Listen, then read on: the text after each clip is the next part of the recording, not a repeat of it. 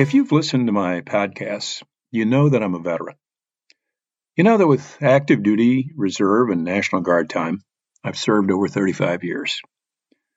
My military service has been a formative and normative part of my life. Let's get something straight at the outset here. I'm no hero. I wasn't a SEAL, I wasn't a Ranger, I didn't earn any medals for valor in combat. I'm just a guy who showed up, went where Uncle Sam told him to go, and did what he was told. Just like hundreds of thousands, indeed millions of veterans have done. For my generation, the infamous boomers, military service, at least among the working class and lower middle class, was a fact of life. The greatest generation, those who fought World War II, were hale and hearty when I was a teenager. Millions of men and a lesser number of women of my parents' generation were veterans of that conflict. My younger uncles were veterans of Korea, while my cousins, my classmates, my brother and I all faced the Vietnam draft. There have always been objections to compulsory military service. History tells us, if one listens, of draft riots during the Civil War. One of the reasons for the War of 1812 between the U.S. and Great Britain was the involuntary impressment, that's a draft, of American sailors into the Royal Navy. Objections to military conscription rose to a crescendo during the Vietnam War, with objectors burning their draft cards, leaving the country for Canada, and millions more seeking legal ways to avoid the draft, with college student deferments leading the way. An entire industry grew up in the 1960s, educating young middle-class men on how to avoid the draft. Those options, by and large, weren't available to working-class young men. Every American president, from Harry Truman to George H.W. Bush, served in the American military during World War I or World War II, even if their service was brief and not particularly hazardous, such as Ronald Reagan's stateside duty in public relations or Lyndon Johnson's 7 months of active duty in the Navy from December 1941 to July 1942. In the 1950s, 60s, and 70s, veteran status was virtually a requirement for a successful political career. That changed in the 1990s when Bill Clinton, who successfully avoided the draft, defeated George H.W. Bush, a World War II naval aviator. Since 1992, no American president has held veteran status. Although George W. Bush served in the Texas Air National Guard during the Vietnam War, he never served enough time on active duty to be considered a veteran. Although American males are still required to register with the Selective Service System in the event a draft is ever reinstated, compulsory military service for all practical purposes ended in December 1972. The military conflicts we have fought since Vietnam, although long and grinding, have not required the massive numbers of service members of the World Wars, Korea, and Vietnam. Even though the nation maintains a significant military force, far fewer people today have military experience than during the last half of the 20th century. Virtually all of the World War II veterans and Korean War veterans are gone now, and the Vietnam veterans, now in their 70s, are rapidly passing from the scene. That's a lot of history there to get to my subject. One of my listeners wrote me to ask, can you imagine your life without having had the military experience you have?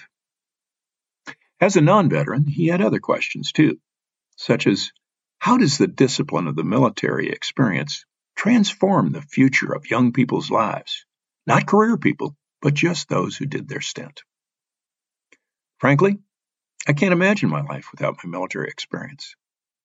I suspect it would have been a lot more boring, a lot less traveling, and a lot less career success, but perhaps more family success. Hard to say. I give all that history about the draft and veterans and expectations in mid-20th century because it shaped my life and the lives of my contemporaries, both in age and class. My brother and I were both expected by family, friends, and ourselves to serve. It's what working-class kids in the age of the Cold War and Vietnam did. We played with toy soldiers. Our bicycles were fighter planes, shooting down kamikazes and Nazis. Every stick was a rifle. The Boy Scouts taught us to salute and wear a uniform. Our uncles kidded our dad and each other about whether the Navy or the Army was a better outfit. I applied to the service academies and received an appointment to the United States Merchant Marine Academy.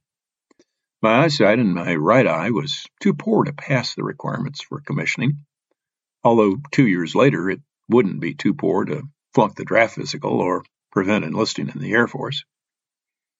Forsaken by the Academy, I took the full scholarship offered by the University of Illinois, where I proceeded to major in pinochle and beer drinking for a year, the combination of which led to a less than stellar academic performance and an invitation to leave the halls of academia.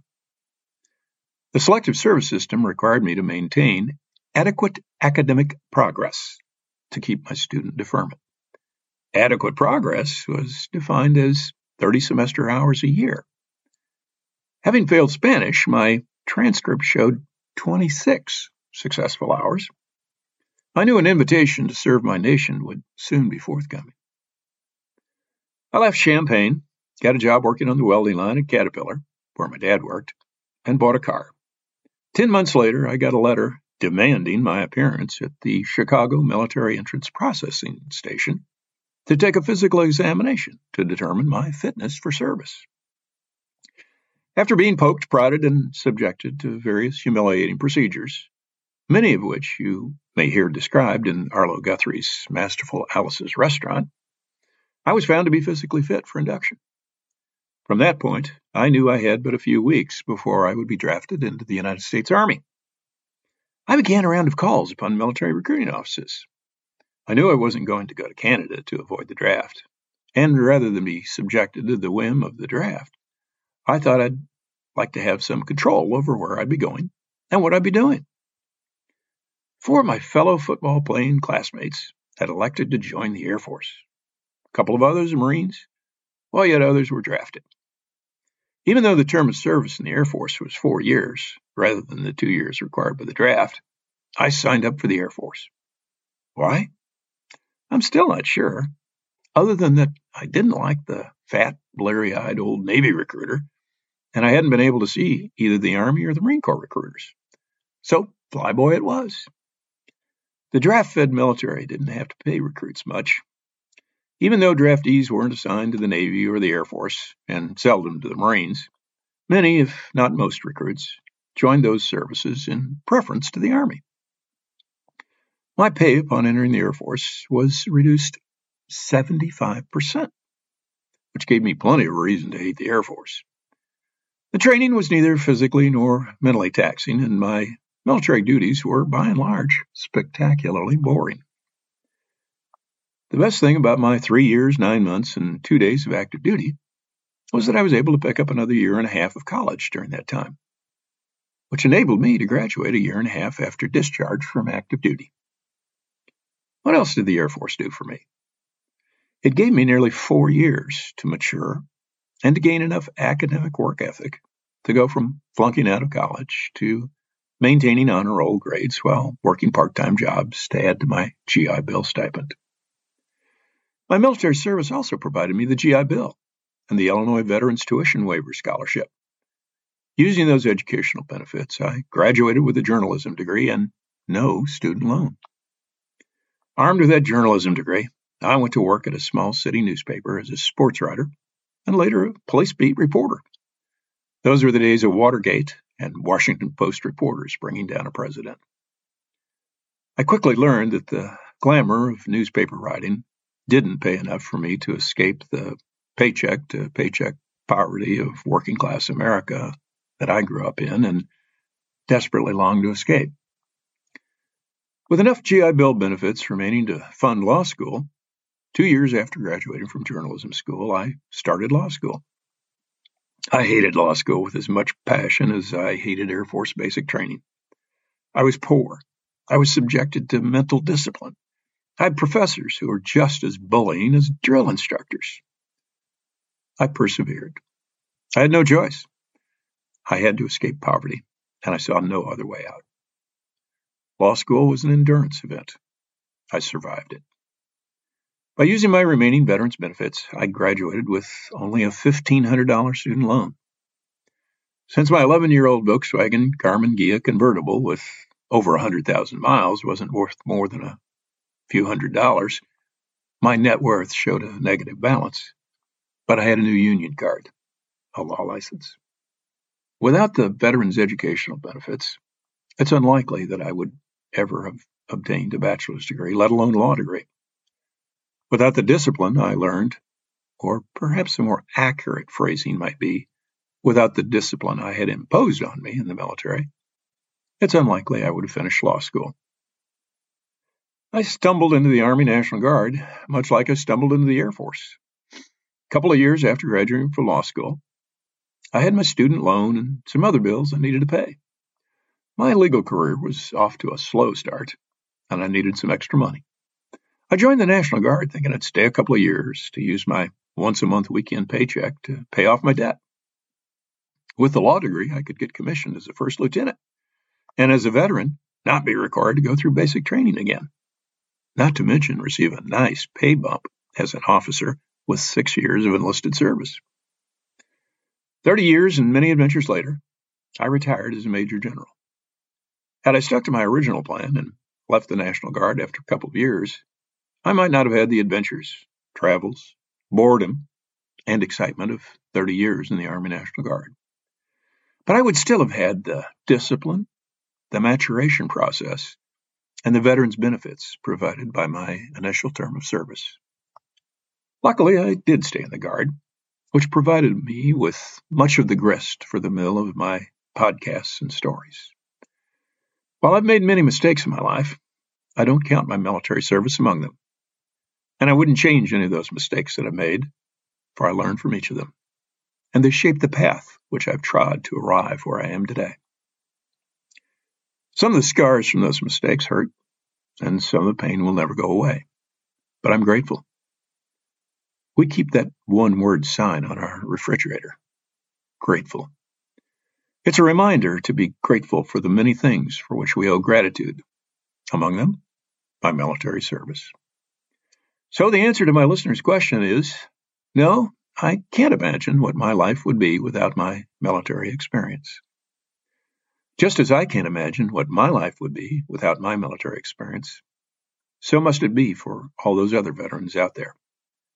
Whether a single hitch or a 30-plus year career, the discipline instilled, the team values learned, the adventures beyond a hometown, and the veterans' benefits accrued all shape the lives of millions of American veterans and their families. Don't get me wrong, military service is not all peaches and cream. There are the family separations, the dreary, dull duty in the back of nowhere, the danger of wartime wounds, both mental and physical, the toll on bodies from clambering out of helicopters, trucks, and Humvees laden with rucksacks, weapons, and ammunition. Countering all of those is comradeship, esprit de corps, the mingling of races, creeds, and religions. There's the growth in self-knowledge, self-confidence, and loss of selfishness. Back in the 1990s, my dad and many of his contemporaries wore tattoos from their time in the military. Many of the soldiers I've served with have tattoos. Most of those tattoos in some way commemorate their military service. Some are rifles, some are bayonets, some are American eagles. On the veterans my age, the ink is fading. On the young ones, it's still fresh and bright. I never got one. I never had the money to waste on one. Now that I have the money to get one, it's not anything I feel the need to have. But if I were to get one, it would simply read, American Veteran. No need for anything fancier. You've been listening to Reflections from the River. I'm Bill Enyart. You can email me at bill@BillEnyart.com. That's BILL at BILLENYART.com. Audio production is by Tom Calhoun. He's at www.paguytom.com. That's PAGUYTOM.com. Thanks for listening.